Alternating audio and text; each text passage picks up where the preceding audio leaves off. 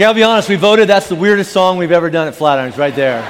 Because some of you are just going to go, what does that mean? There's a barber? I don't know what a panpipe is, and God hates goats. What is going on? And actually, it'll make sense in just a few minutes. It actually ties into what I want to talk about. Hey, before I get into this, let me just say this, is that about 100 miles west of here up in Fraser, we have almost 500 men up there on a men's retreat, really leaning into what God is calling us to do as men, husbands, fathers. And a lot of us, we've made mistakes a lot of the way, and we put up the white flag, and now we're trying to lean into what God's doing in our lives. And God is doing something in the lives of men around here, and there's about 400 or 500 more who are here this week and here and up at West. They're going to go next week. And so just as they're coming down the mountain, they're coming down with changed hearts and changed lives, and they're going to re-enter their family and their marriages and their girlfriends and their all this kind of stuff. And it could get weird, So just be praying for those families as those men come down here going, hey, God taught me something, and it's different than we've been living. And that's hard, okay? So pray for those men that are coming down, and then pray for the men that are going to get ready to go up there next week. I was there Friday night and most of Saturday. It's just really, really incredible. So thank you, men, for what you're doing. All right, let me jump into this. Today we're gonna launch a really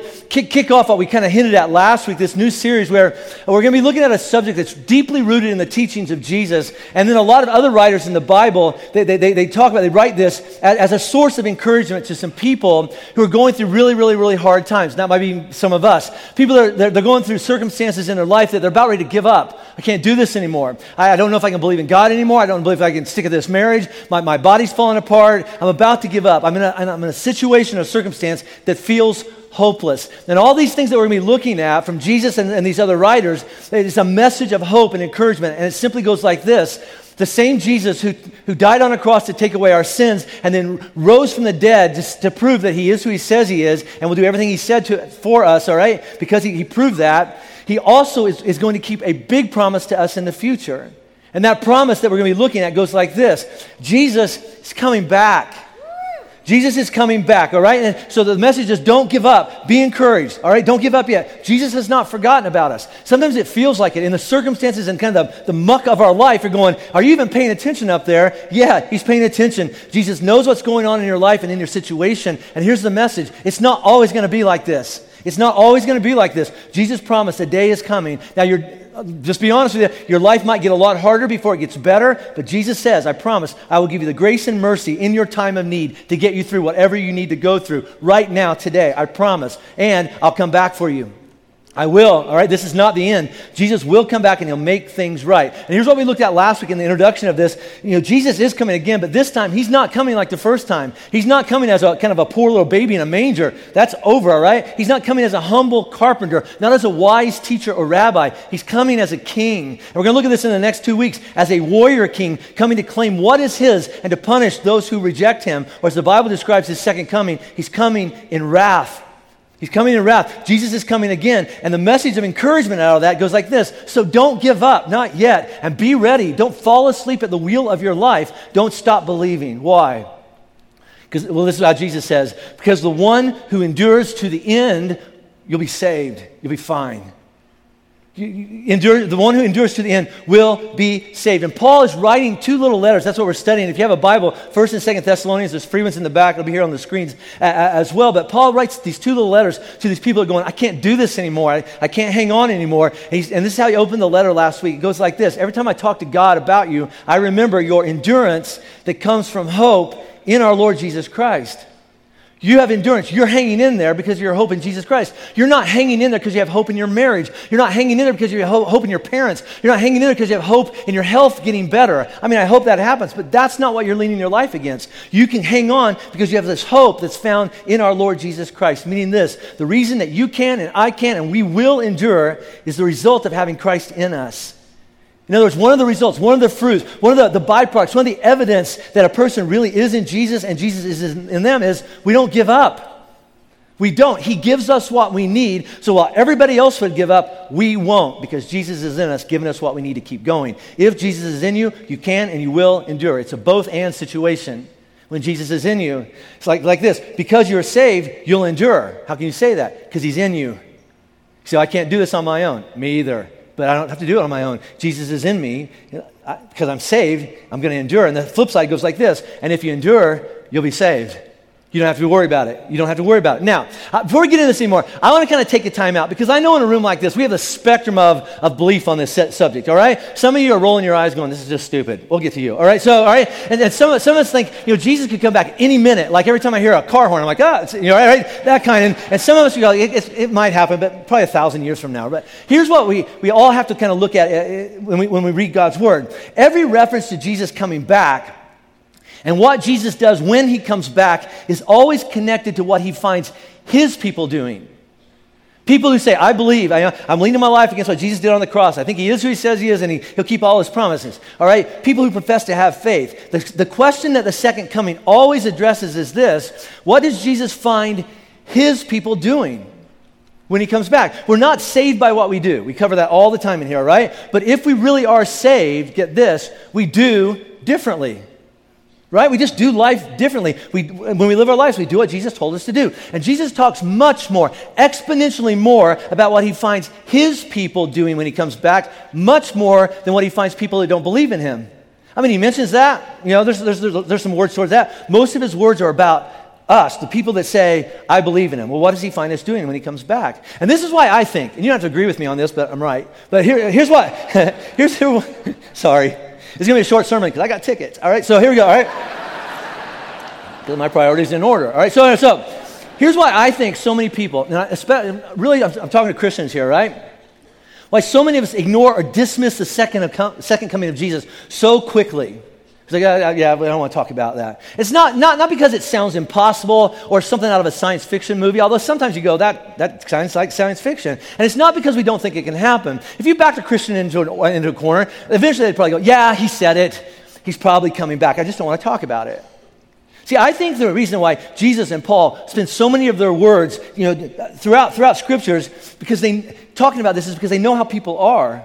Here's what I believe. I believe that the reason that people dismiss the teachings of the second coming of Jesus so quickly is this. It's because when it happens, if it's going to happen, deep down, we know that our claim that I am saved by grace through faith, right, and his grace is greater than my sin, we know deep down inside, we've been trying to use that grace as permission to keep on sinning and living outside of what God's truth is for our life, and we're crossing our fingers and hoping that grace will save us anyway, even though we're blowing off God. And we know that if Jesus were to show up, he's going to blow that out of the water.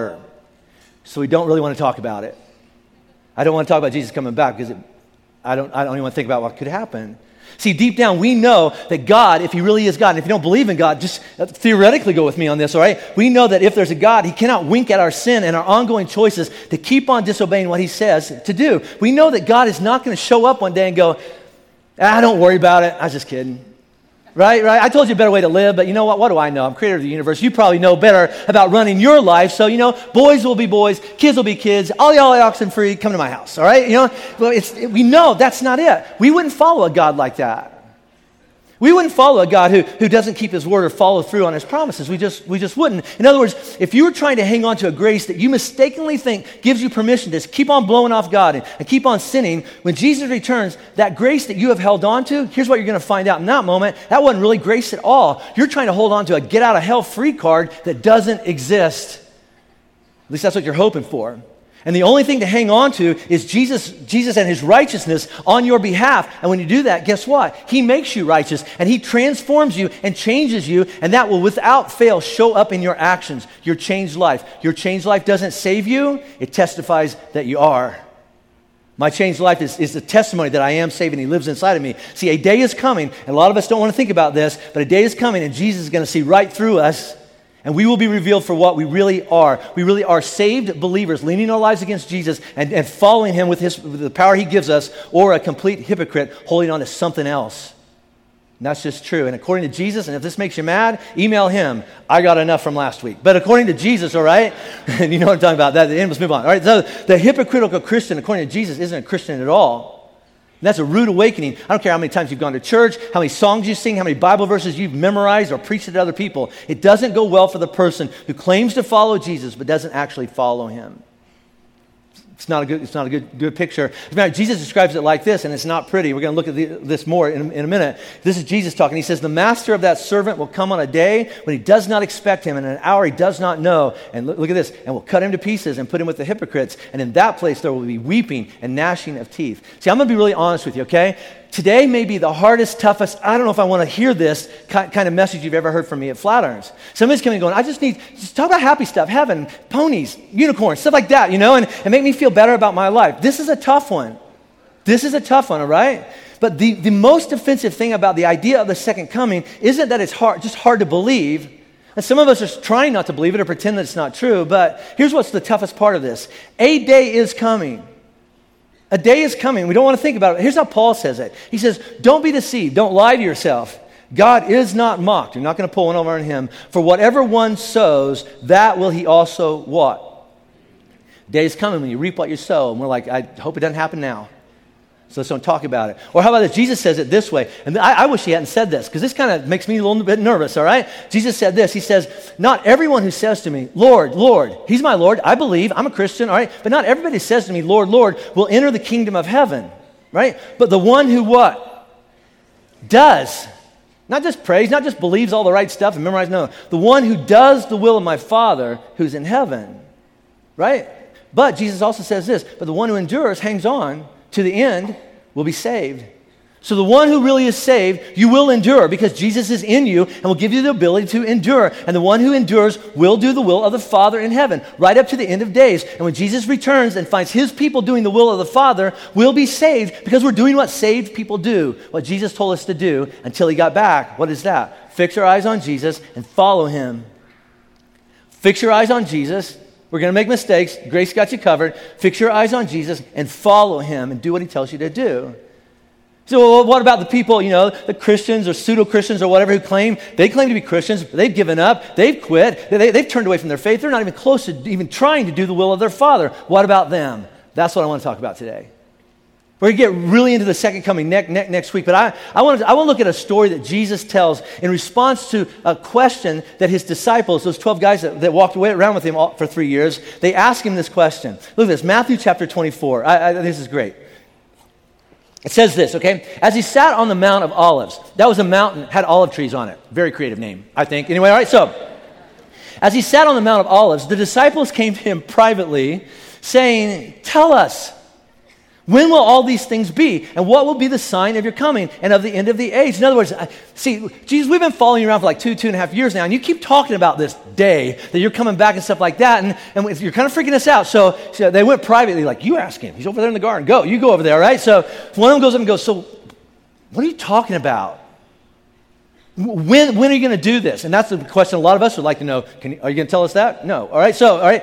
When is this going to happen? What will it be like? And what should we be looking for as it gets closer? And for the next two chapters, Matthew 24 and chapter 25, read these later on your own. He gives description after description and story after story and metaphor after metaphor to help the disciples and us get our minds around. It's going to be kind of like this.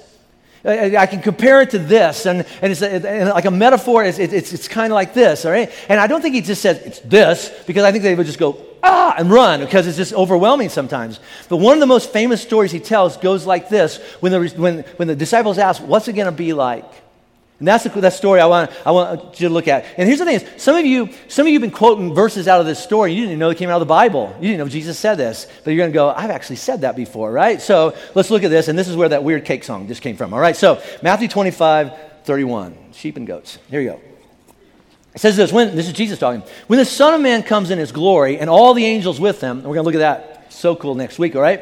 Then Jesus will sit on his glorious throne. Before him will be gathered all the nations, and he will separate people one from another as a shepherd separates the sheep from the goats. And some of you are sitting there going, what are you talking about? What do you mean shepherding goats? What does that mean? You don't understand that because you live in Colorado. All right? Right? You don't understand. Any shepherds here? Ta-da! All right, so see, the disciples, they looked at it and went, oh, that makes sense. So let me explain why. The disciples didn't even flinch at this, but we're sitting there going, do the math for me, Jim. What is he talking about here? Okay, so back in Jesus' day, he lived in Israel, and there were shepherds and sheep everywhere. Everywhere. Why? Because they were part of a religious system that believed if you make a mistake, you got to kill a sheep. you need a lot of sheep, okay? So there's sheep everywhere and shepherds everywhere taking care of the sheep. But not all shepherds had a lot of sheep. So like this guy had like 10 sheep, and this guy had like 8 sheep, and this guy had like 3 sheep, something like that. So for safety, they would take all their sheep and goats and put them in one big herd, all right, for safety, all right, because there were bandits going to come in, but now we got 3 shepherds guarding the 30 sheep or something like that. Whatever that is. So then they would say, there's water over there. So all of them would go over there together and they'd get a drink of water. There's really good grass over there, and they'd all go over there and they'd graze their sheep over there. But at the end of the day, they needed to know, are all the sheep here? Or throughout the day, did I lose a goat or something like that? So they would build a really narrow gate, like a chute, and then they kind of force all those sheep and goats to go through that chute, and then the shepherd would be over here going, that one's mine, I got him, I got her, that's not my goat, go away, all right? So they would go there and they would separate the sheep from the goats, because the sheep could recognize the voice of their shepherd, and the shepherd goes, that's mine, and they would separate it. And Jesus says, it's kind of like that. It's not exactly like that, but it's kind of like that. That's what I'm going to do when I come back. Keep reading, verse 33. And Jesus, he will place the sheep on his right, but the goats on the left. I was going to do a metaphor and to sing along with that and go, okay, you're sheep and you're goats, but then that would hurt your feelings because you're going to hell. All right, so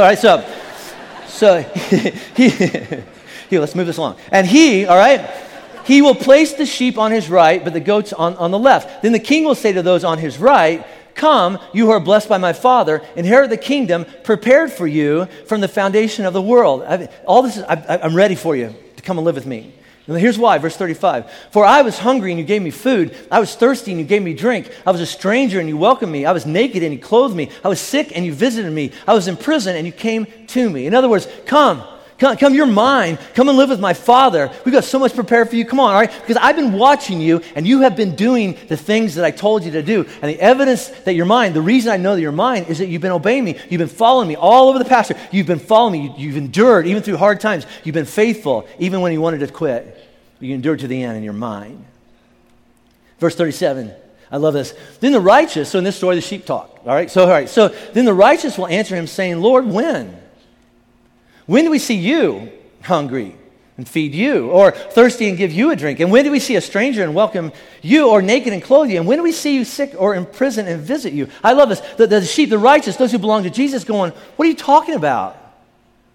I don't remember feeding you. I would remember. There's Jesus getting my hamburger. Right. I would remember. That's a big deal, all right? I mean, you went to jail? I didn't know that. I would have visited you. I don't know what you're talking about, Jesus. All I know is that there was a hurting person over there, and I just took care of him. There was a person that didn't have any food, and I had some extra food, so I gave him some of my food. And then I heard about this lady in the hospital, and nobody's visiting her, so I'll go. And there's this guy in prison, and everybody giving up on him, but I know you hadn't given up on him, and so I just did what you taught me to do. I just try to help people that you care. That's what you taught me to do. That's what I was trying to do. Yeah. Verse 40, look at this. And the king will answer them, truly, I say to you, as you did it to one of the least of these, my brothers, you did it to who? Me. You visited that guy in prison? In my mind, that was me. That person that couldn't eat, didn't have any food, and you fed that little kid? The money you put in a bucket so that some kids in Afghanistan wouldn't sleep outside? You know what? Me.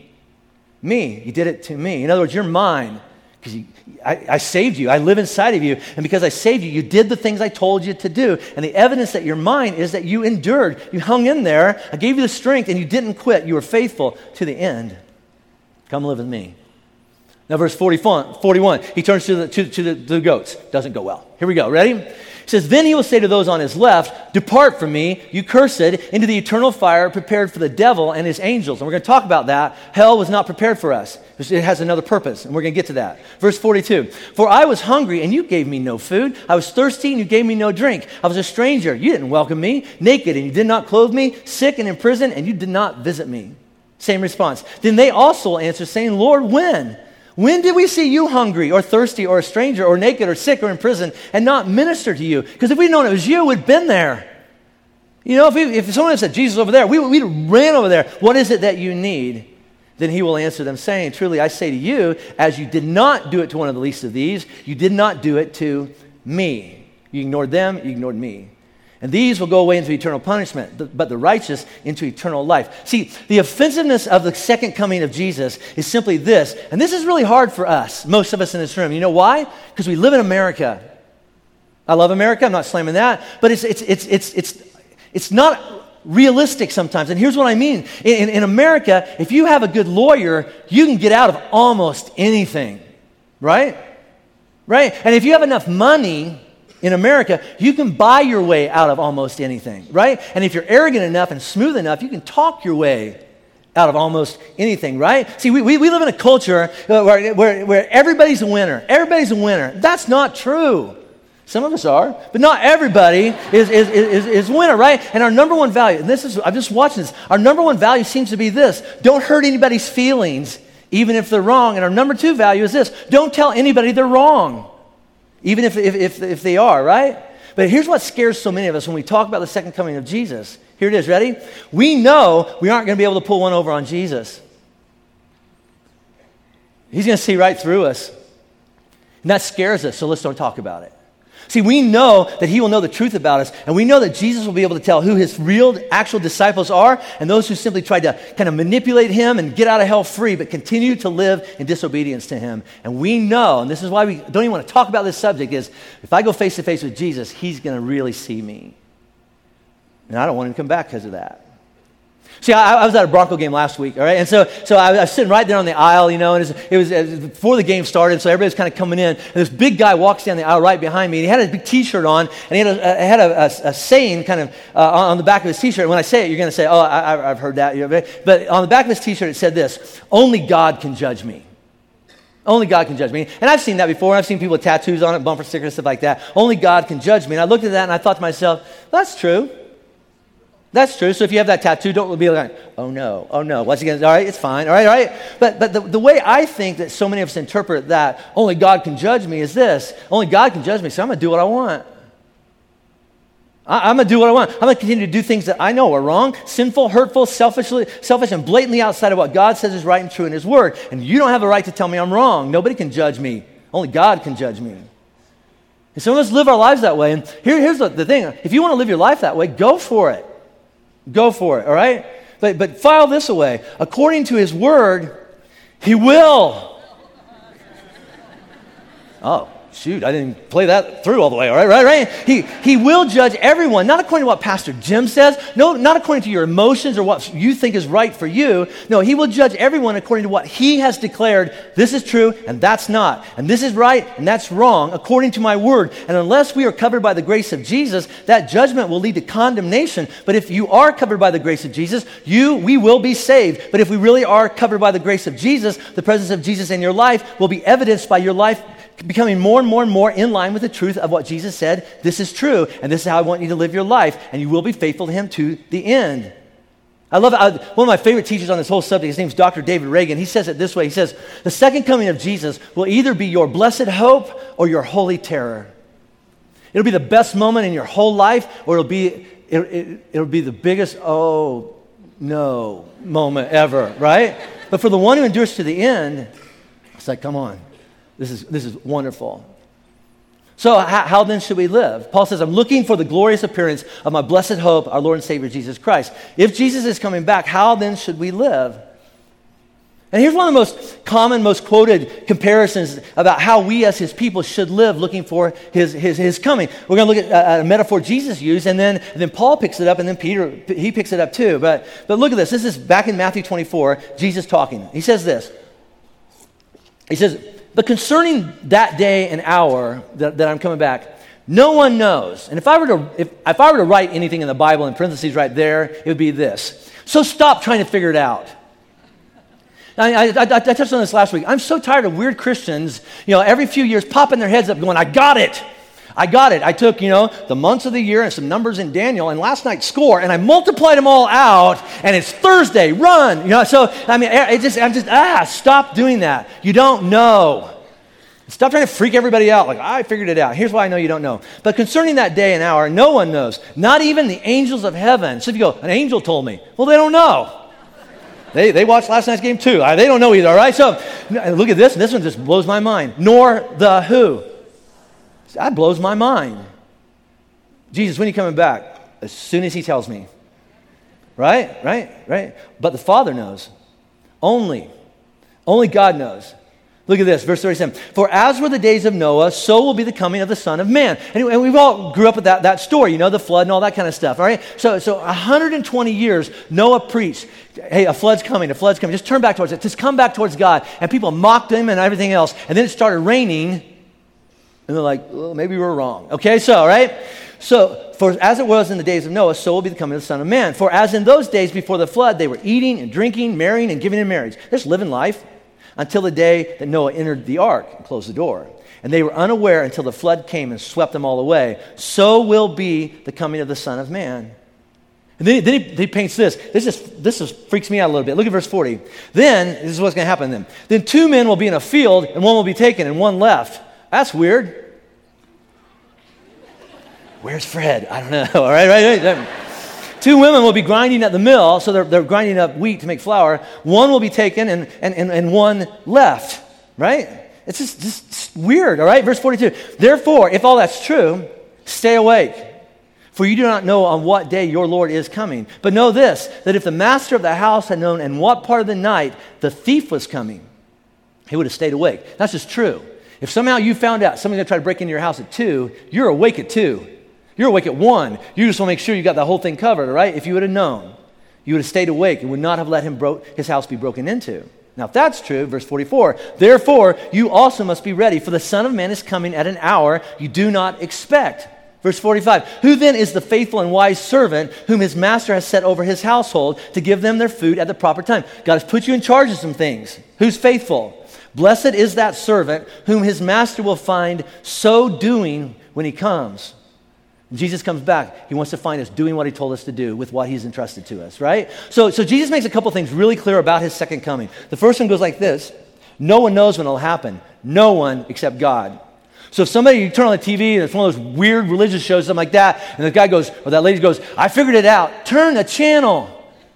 They're crazy. They don't know what they're talking about. Okay, number 2, when it happens, it will be too late to make any changes or try to do the things that you meant to do thinking you had more time. In all those situations, there's no picture painted at all that you go, there's Jesus. Hold on. I got to do something first. No. I got to tell somebody, there's one thing I needed to work in before you came back. Can you just hang there? No. The third thing is this. We must be ready for it to happen now and do what we know Jesus has told us to do now.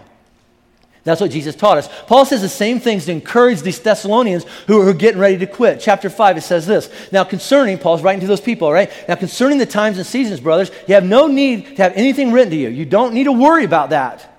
That's not how we're going to live. For you yourselves are fully aware that the day of the Lord, when he comes back, will come, here it is again, like a thief in the night.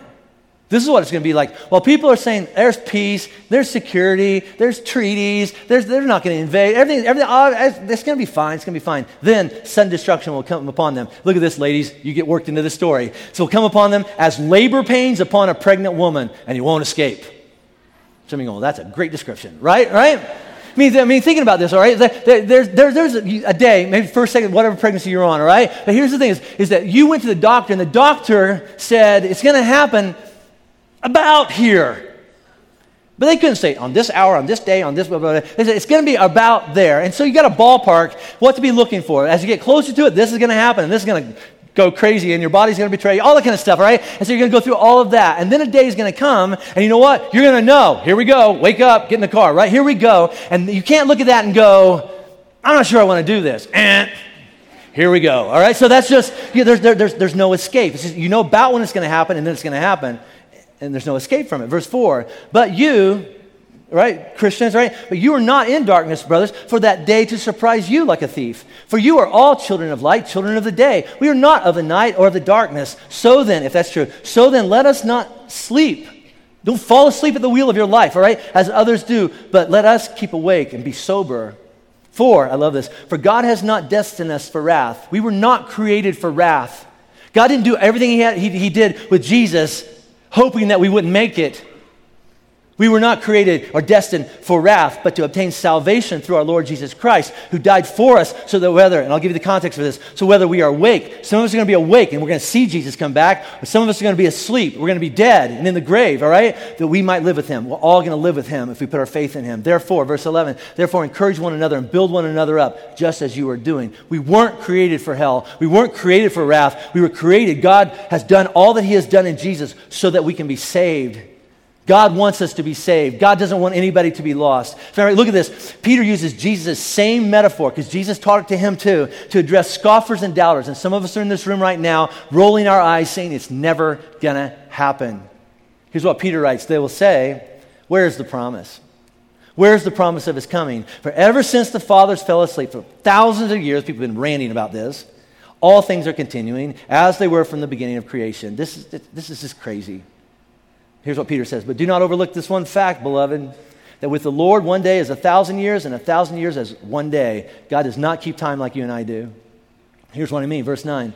The Lord's not slow to fulfill his promise, as some of us count slowness, but is patient toward you, not wishing that any should perish, but that all should reach repentance. Here he goes. But the day of the Lord will come like a thief, and then we're going to look at this next week, and then the heavens will pass away with a roar, and the heavenly bodies will be burned up and dissolved, and the earth and the works that are on it, including you and me, we will be what? There you are. There you are. There's your life. So here's the thing, all right? So up to this point, it feels like the attitude of a Christian should always be this. Come on, Jesus, come back soon. Please come back. Please come back and make things right. Please come and take me, whatever that is. Please come soon. And that's not bad to hope that. It's not bad to pray that. I mean, you see it all through the Bible. But if you go back up to verse 9, I love this verse, all right? Here's the one reason why we should hope Jesus doesn't come today. I don't want Jesus to come back today. I'll just be honest with you. And here's why. Look at this, verse 9. The Lord is not slow to fulfill his promise, as some count slowness, but is patient toward you, not wishing that any should perish, but that all should reach repentance, turning back towards Jesus. That's why I don't want him to come back yet. Now let me explain. There are two takeaways that I want us to walk away with today, and then we'll get to two applications. The first one goes like this. The second coming of Jesus is imminent. Imminent. Jesus told us over and over we should live our lives as if it could happen at any moment. So be watchful. Don't grow weary. Don't fall asleep. Don't kind of get numb to it all. Don't be surprised by it. Live your life expecting it. But the second takeaway is this. The second coming of Jesus should cause a sense of urgency. Urgency. Meaning this, the things that need to be done and need to be done now. The things that need to be said now, because there is nothing in the Bible that says we have a guarantee of one more breath. There's nothing in the Bible that says you get one more day or you get one more year to get the most important things that need to be done. And the only reason I don't want Jesus to come back today is not because there's more of this world I want to experience, but I do. I'll be really honest with you. There's some stuff in this world that I really am looking forward to, right? I remember when I was a kid, my dad was a pastor, and he taught on the second coming of Jesus, and I was a junior high kid, so I was just a hormonal wreck. So when I heard Jesus say, or my dad say that Jesus can come back anytime, that started a whole new prayer life for me. I used to pray this all the time. Jesus, please don't come back till I get married, because I heard some stuff, and that sounds awesome. So please don't come back until I get married, all right? And I prayed that prayer like every day, every night, I prayed it, I did, all right? So don't come back till I have, all right, in Jesus' name, amen, all right? And that's a good prayer, by the way, every junior high kid's going, all right? Maybe that's not your reason.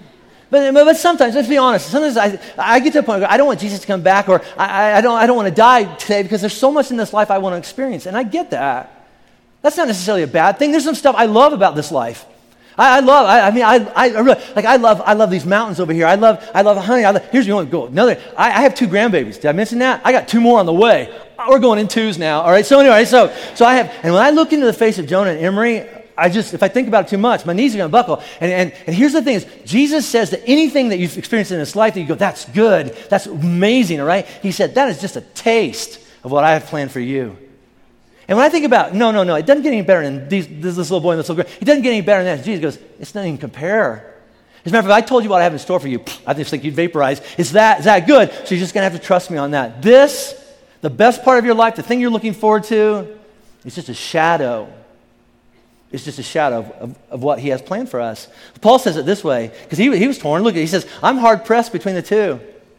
He says this, my desire, I'll be honest with you, my desire is to depart and be with Christ, for that is far better, right? And some of you going, you know what, that's just true. You like her, she's pretty cool, he's all right. Hanging out with Jesus, better. Hope that doesn't hurt your feelings. I'm going with Jesus, right? That's just true. Being with Jesus is better. But then here's the conflict in this. Verse 24. But to remain in the flesh is more necessary. Why?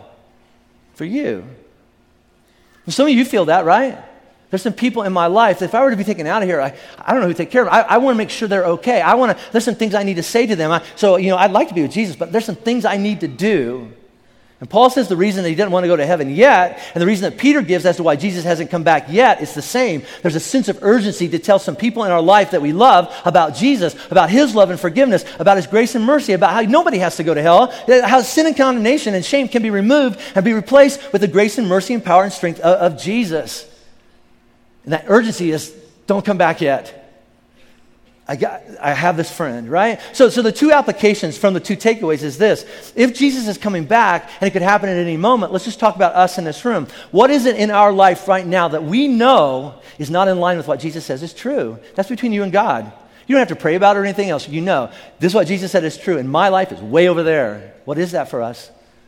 And here's the follow-up. And are we using grace as an excuse to keep on doing it? And if so, according to what Jesus has said about knowing who really is his and who's not, what needs to change in our life? Knowing that the same grace that can save us is the same grace that will give us the strength to do impossible changes in our life. What is it for you? What is it? You got to get that in line with Jesus. Whether it comes back in 5 minutes or 5 years from now, this has to be in line with Jesus. And I'll give you a couple examples from my life. See, I have some big rocks in my life. I have some hills that I'll die on. As a matter of fact, I would rather die. We have kind of this standing joke. Like to my best friend Dan, I say, if you see me starting to screw up in this area of my life or this area of my life, and it's none of your business, but would you just shoot me in the back of the head? Because I don't want to mess up my life. I pray all the time, God, kill me before I mess up this church. I really do pray that prayer. I don't want to be responsible. So here's how I want to live. I have fixed my eyes. I have made my mind up. And anytime I talk about the hard parts of Scripture that I know are going to fall on people's lives hard and I'm going to get a lot of criticism for, I remind us of all of this, all right? I have determined I am not going to stand in front of Jesus and have this conversation. I'm not going to look at Jesus and go, hey, I read your Bible and I heard what you had to say, but I didn't understand it, so I changed it. Or I ripped it out of the Bible, or I ignored it, all right? Because I didn't understand it, and so I took it and I changed it, and then I gave it to them because I thought it would be better for them. I thought my way would be better than what you said because I didn't really get it. I'm not going to have Jesus look back at me and go, okay, I'm the creator of the universe, but you probably knew better. I'm not going to have that conversation. I'm not going to have Jesus look at me and go, all right, let me just tell you why I said it about that. I'm not looking back at him and going, oh no. I didn't understand, so I changed your word, and I think in changing your word, I actually made it worse for people. I was trying to love them well, but I actually compromised your word, and I think I made their lives worse. I'm not going to do it. I'm not. I'd rather die than do that. I made up my mind on this one, all right? I'm not going to stand in front of Jesus and say I cheated on Robin, and I blew up my marriage, and I quit on my family. I'm not. I'll die before that happens. By the power of grace, I'm just not. See, there's some big rocks in my life, in our lives, that by the powerful enough to make impossible things possible, that kind of grace, and with the strength of God in my life, Jesus is not going to come back and find me giving up and letting go of the most important things in my life. His grace is enough for me and for you to hold us together, to keep us together, and to not give up. On my own, I don't have a chance. That's not modesty. I know me. Some of you going, you're a good man. I'm not as bad as I used to be, but if you knew what went on in here, you'd go, he should leave now, all right? I just know, and you look in the mirror and go, dude, if people knew what's going on in here, all right? We're all capable of blowing up our lives in 5 minutes. We're all capable of all kinds of failure and sin in our life, but by the grace of Jesus, I will, and you can, endure to the end. I know it. It's not I hope it, I know it. So my question is, what are the failures and sins that are present in our lives right now that need to be gone from our life, or the possible sins and failures that are headed our way that need to be guarded against by the grace of Jesus? What needs to change now, today, this afternoon, this morning, so that when Jesus comes again, you'll be found faithful? What is that? That's between you and God, but you know what? You know. The second application would go like this, and you've been thinking about this for the last 10 minutes. Who is it in your life right now that needs to hear the message of Jesus Christ, like today? They need to find out that God doesn't hate them despite what their old church said about them, all right? Who is it in your life that needs to be invited to come and see who Jesus is and what he offers so they can make up their own mind about him? We can't change people, fix people, convert anybody, save anybody. That's not our job. Who do you, in your life, do you love and care enough that you're not willing to risk one more day as we tick toward the end of days? You're not willing to risk looking back going, oh, I wish I would have said something.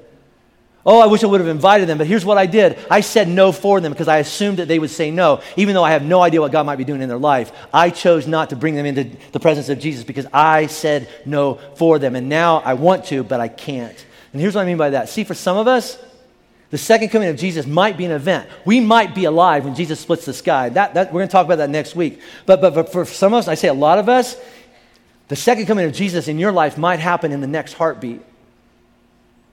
Because there's no guarantee of another heartbeat. You don't know if you have 1 million left or 5. You don't know. That's not going to scare us. It may happen on the car ride home, in the next breath. Paul says it. We're going to look at this next week. Paul says that it's going to be in the twinkling of an eye. So twinkle your eye. I don't know. Oh, that's fast. All right? But here's how I imagine it. Blinking, like you do a billion times a day. Blinking, but this time when you open your eyes, there's Jesus going, we need to talk. That's how Paul describes it. And he said, that scares me. The second coming of Jesus shouldn't be a threat, but a reminder that a day is coming. So don't give up and don't give in and don't hide and don't quit. We will see Jesus. He will come like a thief in the night. And the only reason given that it hasn't happened yet is God is patiently waiting for some of us and some of the people that we love to hear about his son Jesus and turn towards Jesus and be saved by grace through faith. So here's a prayer I pray a lot. Goes like this. Dear Jesus, I look forward to you coming soon, but please give me the strength to be faithful to my marriage, to your son. Help me to endure to the end. And give me one more day, one more week, one more message to tell of your son Jesus, that nobody perishes, but all find eternal life in Jesus. Come back soon, but give me another week. Because if you give me another week, I'll do what needs to be done. See, a day is coming. Jesus says, like a thief in the night. We have to wake up and not be caught off guard by this. And live right now, today, this afternoon, for what is going to happen. Why is it going to happen? Because he promised it would. Be encouraged. Let's stand up. We're going to pray, and then we're going to sing a song, and then we're going to go cheer Broncos. And there's a Chiefs fan down front, and I'm praying for you. Anyway, all right, but we're going to pray for something else first, though, okay? So about 6 weeks ago, we brought Joe up here, and so Joe has a brain aneurysm about 2 inches behind his right eye, and we went in for testing, and they said, we can't, just do it, with a scope and things like that. So tomorrow at 1 o'clock, put this on your little whatevers that you do that on. At 1 o'clock tomorrow, Joe's going to have brain surgery to go in there and take that, I'm thinking of words, that horrible thing out of his head. They're going to clip it, cauterize it, and then he's going to be in recovery for about a month. At least, all right? So but here's the thing, and this is what Joe and I have been talking about. And tell me if you believe this. God's got this. Do you believe that? God can handle this? Do you believe that? He's got you, Joe. So we're going to pray for Joe, and we're going to acknowledge some things, but we're going to ask God for some things, and then we're going to pray through what we just talked about for the last half hour. Okay, so pray with me. God, on behalf of your son, your child, and our brother Joe, we come before you, and without apology, and with all the confidence, we ask you to just be God in his life. You're good no matter what. In all circumstances, in all situations, you are still good. And so everything, that you decide to do or not do, that it's good whether we understand it or not. But without apology, we're gonna do what Jesus told us to do. We're gonna come right into the throne room of God, and we're gonna ask for grace and mercy in our time of need. Put your arms around Joe and Becky and their kids. Hold them together. Give them peace that there's no other explanation, there's no understanding except it just comes from God. I'm going to be okay. God, we pray for doctors and medicines and all that things that you have given us so that we can have healthy bodies, but everything comes from you.